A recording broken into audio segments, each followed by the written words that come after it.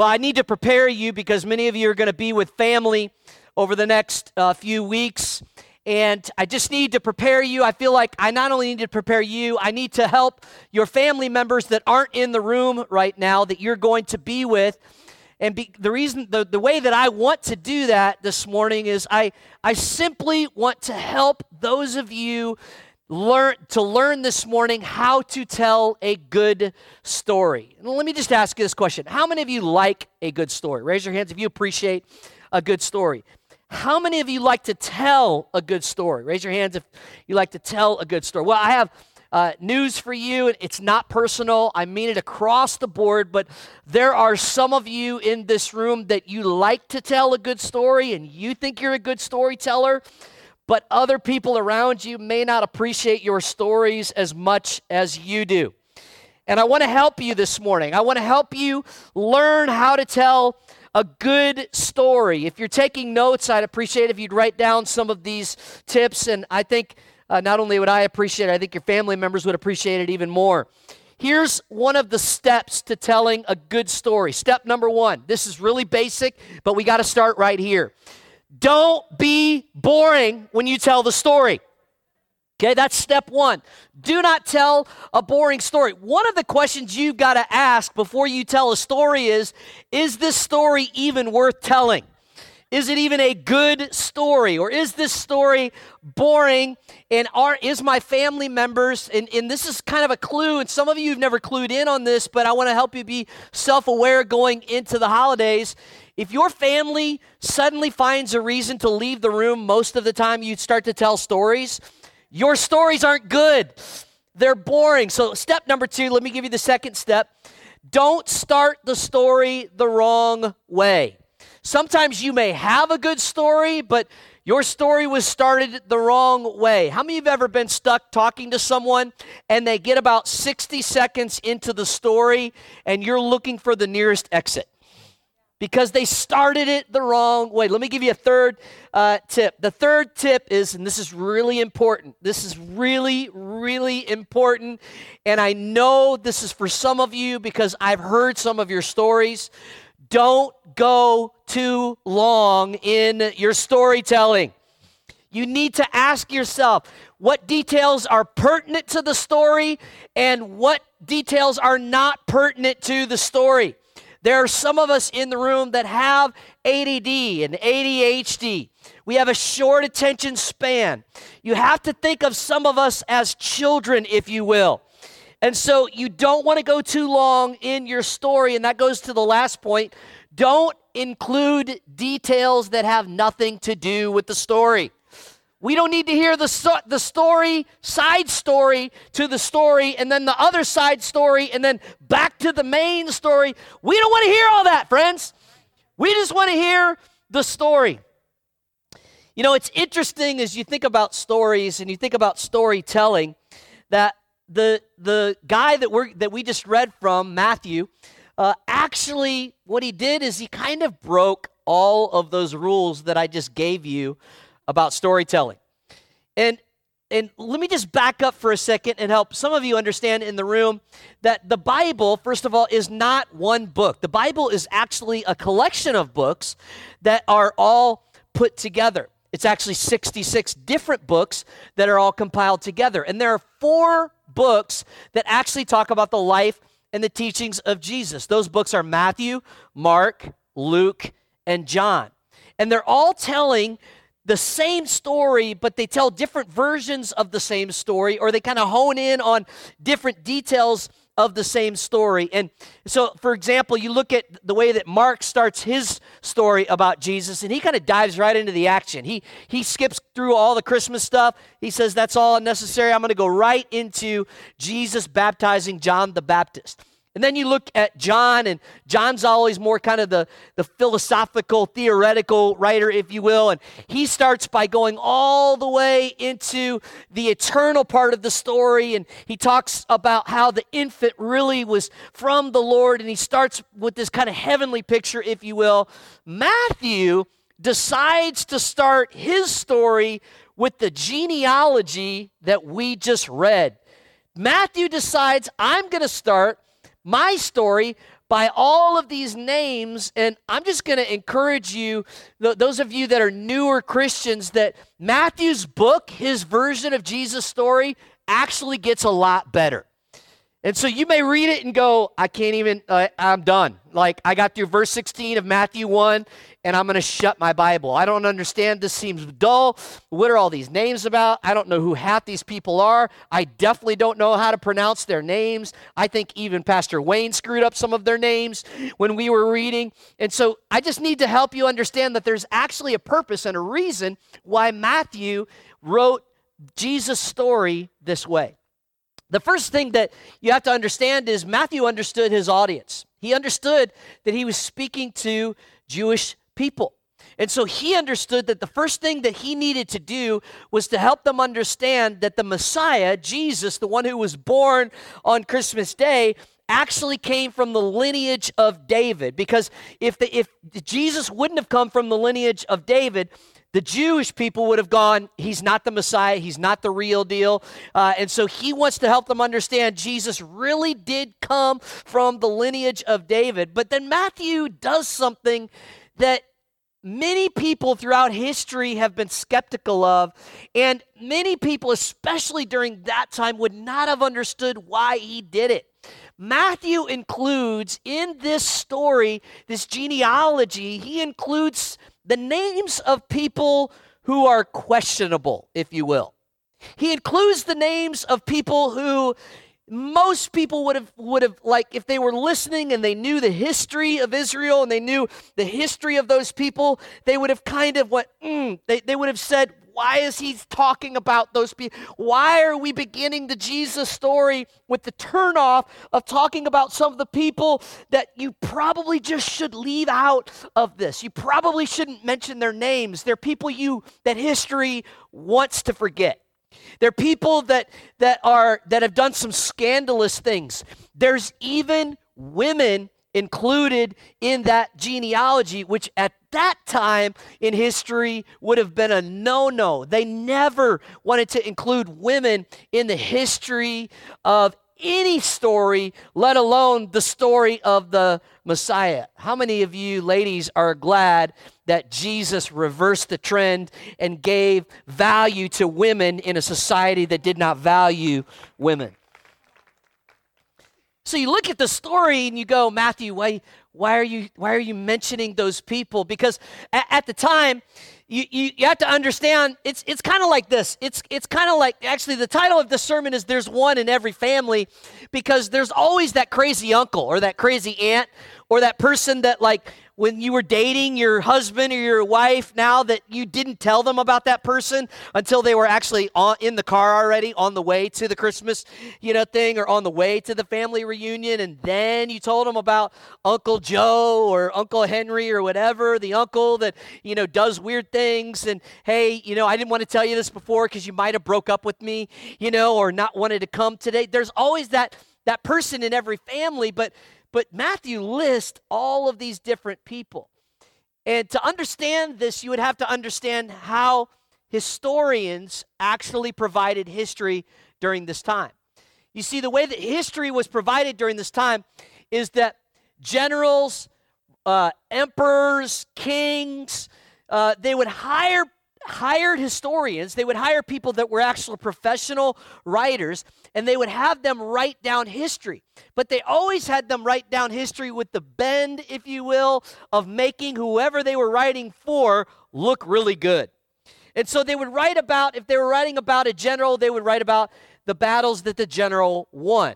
They would not usually mention what the battles that they were defeated. They would write, if you will, about the king's good things that he accomplished. They would not write about the fact that maybe the economy went bad. See, they were afraid of what our whole journey is afraid of right now, and what our modern history is afraid of. They were afraid of fake news. Hello? And so they didn't want any fake news. So they actually decided to write a whole story of fake news. The story of everything was good, nothing was bad, And so historians were hired to make the people that they were right about look really good. And so going back to Matthew, why in the world would you write some of the names of these people and include them in this genealogy as you're writing the story of history? Why would you mention these scandalous, forgettable, people that should not be mentioned? Now, some of you say, I understand what you're saying, Pastor, but who are you talking about? Well, let's start, if you will, at just verse 1. Judah, the father of Perez, and Zerah, whose mother was Tamar. Now, how many of you that maybe have gone to church for a long time, you understand who Judah was, okay? You understand who Judah was, okay? So you think, well, that's got to be good, because you think, well, you think of maybe like the Lion of the tribe of Judah. So Jesus came from Judah, the Lion of the tribe. So that's got to be good, right? He came from Judah. But here's what you have to understand about Judah. Judah actually has some things in his background, some things in his history that many of you may not even know about. If you look at another passage of Scripture in Genesis chapter 38, that's one that people want to skip over most often as well. The Bible says, first of all, that Judah did something he shouldn't have done.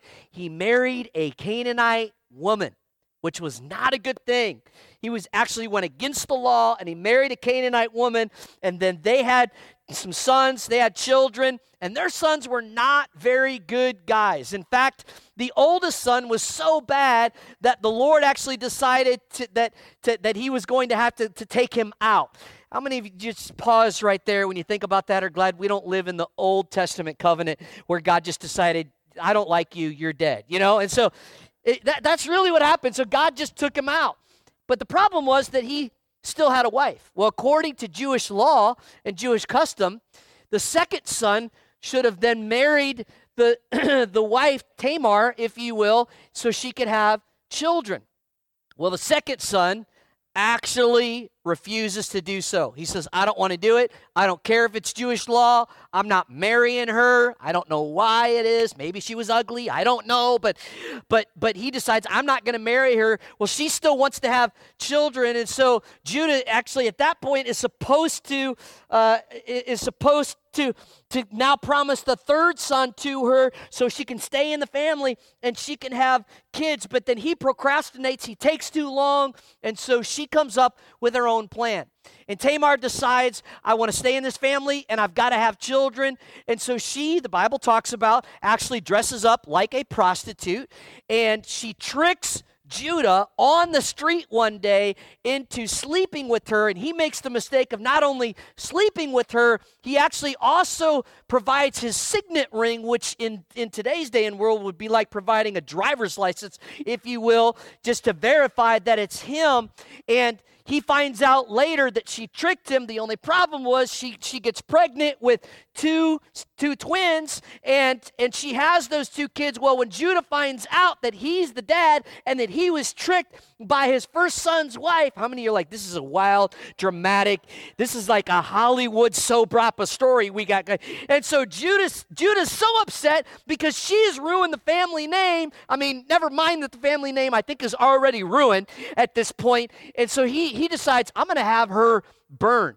And true story, Tamar, with the flames crackling behind her, shouts out to the whole world, Judah's the dad, and shows the signet ring, the driver's license, to everybody, all the bystanders, and said, in case any of you were wondering, I've got his driver's license to prove he's the father. This is like daytime Emmy Award-winning soap opera stuff. So why in the world would Matthew mention Judah? And why in the world would Matthew mention Tamar? Why would he go out of his way to mention people like that? And then if you look at verse 5 in the same chapter, you'll see a mention of a woman here named Rahab. And some of you may not know this, so maybe some of you do, but Rahab, don't look now, listen, she was a harlot. She's known as Rahab everybody whisper it together? Yeah. So Rahab, why would you mention, don't mention Rahab. That's part of the story that we don't want to mention, that she's part of the lineage of the Messiah. And then he goes on to mention Solomon, who was the son of Uriah's wife. Now some of you go, who's Uriah's wife? Well, just in case you didn't know it, she has a name. Her name is Bathsheba. Ooh. That's the part of David's story that we would rather, David, I'm sure, would rather leave out of the equation, because Bathsheba was the neighbor who David, looked across, and the Bible says that he looked over and he saw his neighbor lady taking a bath. And, I don't know exactly how that whole thing went down, but I can imagine David, woke up and saw her, and it was like, boom, chicka, and he sees her, and he sleeps with her. Don't get mad at me. It's in the Bible. He sleeps with her, and then he not only sleeps with her, he has her husband killed, who's one of his best friends. He sends him to the front lines of a battle, and he has her killed. And as David sleeps with her, there's a son that comes out of that whole story. His name is Solomon. So Uriah's wife is actually, everybody say it together. Her name is Bathsheba. Matthew, why would you mention these names? Well, there's a few more. I don't have time to go through the whole list, but there's verse 6, and Jesse, the father of King David. David was father of Solomon, whose mother had been Uriah's wife. And then there's down the list, there's Manasseh. Manasseh, if you don't know who he is, he's a wicked ruler who had sacrificed his own son in a satanic ceremony. So Manasseh is mentioned in the list. Yeah, that's probably not one you'd want to include in the lineage of Jesus, a wicked ruler who had sacrificed his own son in a satanic ceremony. Then there's Perez, who is the child of incest. Then there's another guy named Ahaz who worshiped idols. He's in that lineage that we just read. And then there's a couple in there named Hezron and Ram, and I don't know much about them besides one of them had a truck named after him, and we don't know if they were saints or scoundrels. And then there's other people, Abiud, Azar, Achim, Zadok, all of these names that are mentioned in here, that if you're looking at Matthew and you were part of the people that were surrounding Matthew as he's telling this story, you're going, oh, don't mention that one. Oh, don't mention. You're making Jesus look bad. You're making Jesus look like he wasn't from a pure royal lineage. Now, some of the names on there, many of the names on there are also of royal lineage, and they were faithful men and women of God. But then there's these scandalous ones in there, and I have to think that maybe the reason Matthew mentioned those names and that he said, I'm going to include everybody in the lineage of Jesus, is I have to consider that maybe Matthew was remembering his own story. Let's read about when he met Jesus. Matthew chapter 9, verses 9 through 11. As Jesus went on from there, he saw a man named Matthew sitting at the tax collector's booth. Follow me, Jesus told him, and Matthew got up and followed him. While Jesus was having dinner at Matthew's house, many tax collectors and sinners came and ate with him and his disciples. When the Pharisees saw this, they asked his disciples, why does your teacher eat with tax collectors and sinners? See, we look at Matthew, and he's one of the four Gospels. He's one of the guys. I mean, he's one of the in crowd. He walked with Jesus. He talked with Jesus. He was there to see Jesus at the cross. He was a part of the gang that got to see Jesus after the resurrection. Matthew is one of the in crowd, but you got to remember when Jesus met Matthew, he was a tax collector, and the tax collector simply meant he was a tax collector. He collected taxes. And here's what you got to understand. Let me put it in context for you. Society did not like tax collectors.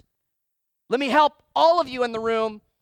Society still does not like tax collectors. Tax collectors at this time were some of the most hated people, and most of them were known for being very crooked. Matthew, I think, maybe one of the reasons that he walks through the lineage of Jesus, first of all, to prove to the Jewish people that Jesus did come from the royal lineage of David. But I also think he's putting in some of these names. He's mentioned some of these scandalous characters, these people that history would rather forget, including women who wouldn't have even been allowed to be in most of the stories. I think he's trying to help all of us understand that Jesus connects and relates to and wants to understand that it's not just important who Jesus came for, it's also important to understand who Jesus came from. Jesus didn't just come for sinners. He came from sinners. Now think about this, y'all. Some of you are like, you feel nervous when I say that. He didn't just come for sinners. In his lineage, there are so many sinners in that story. This seemingly steamy story in the Bible, it helps us see that God uses failures. Watch this now. He uses broken people. He uses people that history would rather forget. He uses the throwaways. He uses the people that have messed up, that have made mistakes, that have failed. He uses those people. Matthew wants us to understand and connect to not the fact that these people were a lot like Jesus, but the fact that these people were a lot like you and I.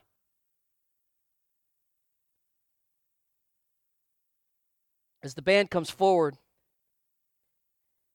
I just want to help you understand that the birth of Jesus helps us understand that it is not that Jesus came through perfect people and he didn't come for perfect people. The Savior of the world came from people that were unlikely candidates to be included. People that history would rather forget. We are like them in so many ways, aren't we? Here's what I want to help you understand. Watch this. God not only heals the forgotten and the failures, he not only restores them and wipes away the tears from their eyes. That would be amazing if God stopped there, wouldn't it? How many of you have something in your past or in your present that you're not proud of? Raise your hands. Mine's first up.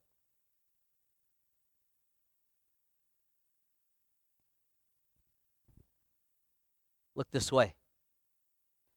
Matthew is helping us understand that God can use you and that God can use me. He's helping us understand that God has a plan for our lives. The bloodline of what Jesus came from helps us understand the bloodline of what Jesus came for. In fact, let me say it like this. If there's a takeaway, here's what I want you to remember. Jesus makes the forgotten and the failures turn into the faithful and the fruitful. He makes the forgotten and the failures turn into the faithful and the fruitful. He looks at you with your painted history, with the things that you didn't include in your testimony when you told other people, the things maybe that you've never told anyone, the part of the story that you leave out, the pain of the abortion that took place, the decision you regret, the pain of the abuse maybe of your childhood, the pain of the sin that you committed before you came to Jesus.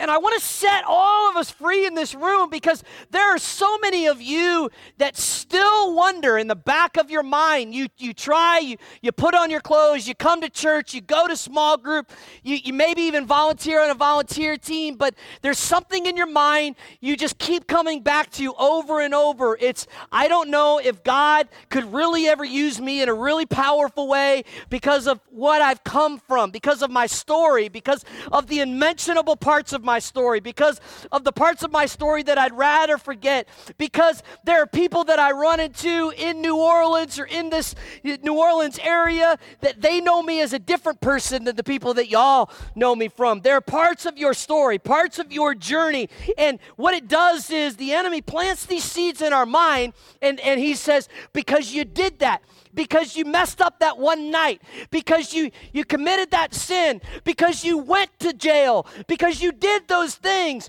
God can never really use you. And here's my point this morning, and this is why I came, and this is what I want you to walk away with this morning. God can use you no matter what your past involves, no matter what your story is. God wants to use you not just because of the story. He wants to use you in spite of the story, and he wants to include you in his lineage. Watch this. Come on, y'all.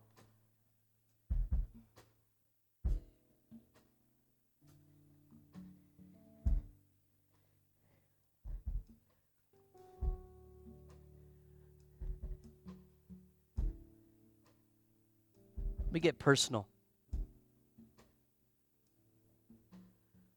My mom's sitting here in the front row today.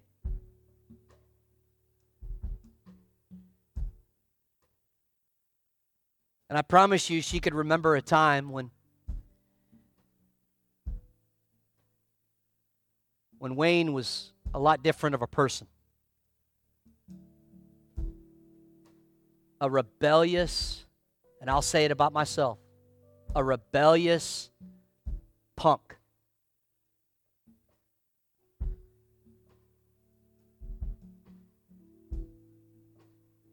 A rebellious punk that would rip up the Bible in front of my mom and dad. A rebellious punk that was consumed with doing drugs and alcohol. A rebellious punk that was living wild for almost 5 years of my life. I have good news for all of you. If God can use me, God can use anyone.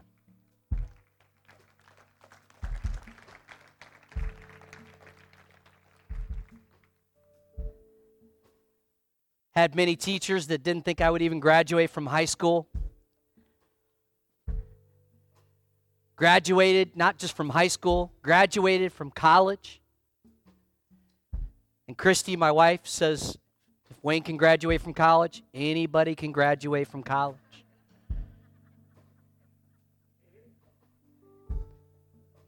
Right now, trying to finish a master's degree.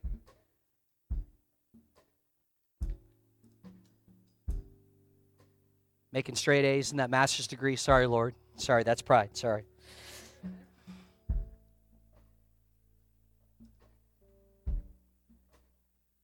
Be encouraged today that the birth of Jesus, the one that we celebrate this Christmas season all about, he not only came for broken people, he came from broken people. No matter how you feel about your past or maybe even about your present, God wants to use you. 1 Corinthians chapter 1, verses 26 through 28 says, brothers and sisters, think of what you were when you were called. Not many of you were wise by human standards. Not many were influential. Not many were of noble birth. But God chose the foolish things of the world to shame the wise. God chose the weak things of the world to shame the strong. God chose the lowly things of this world and the despised things and the things that are not to nullify the things that are.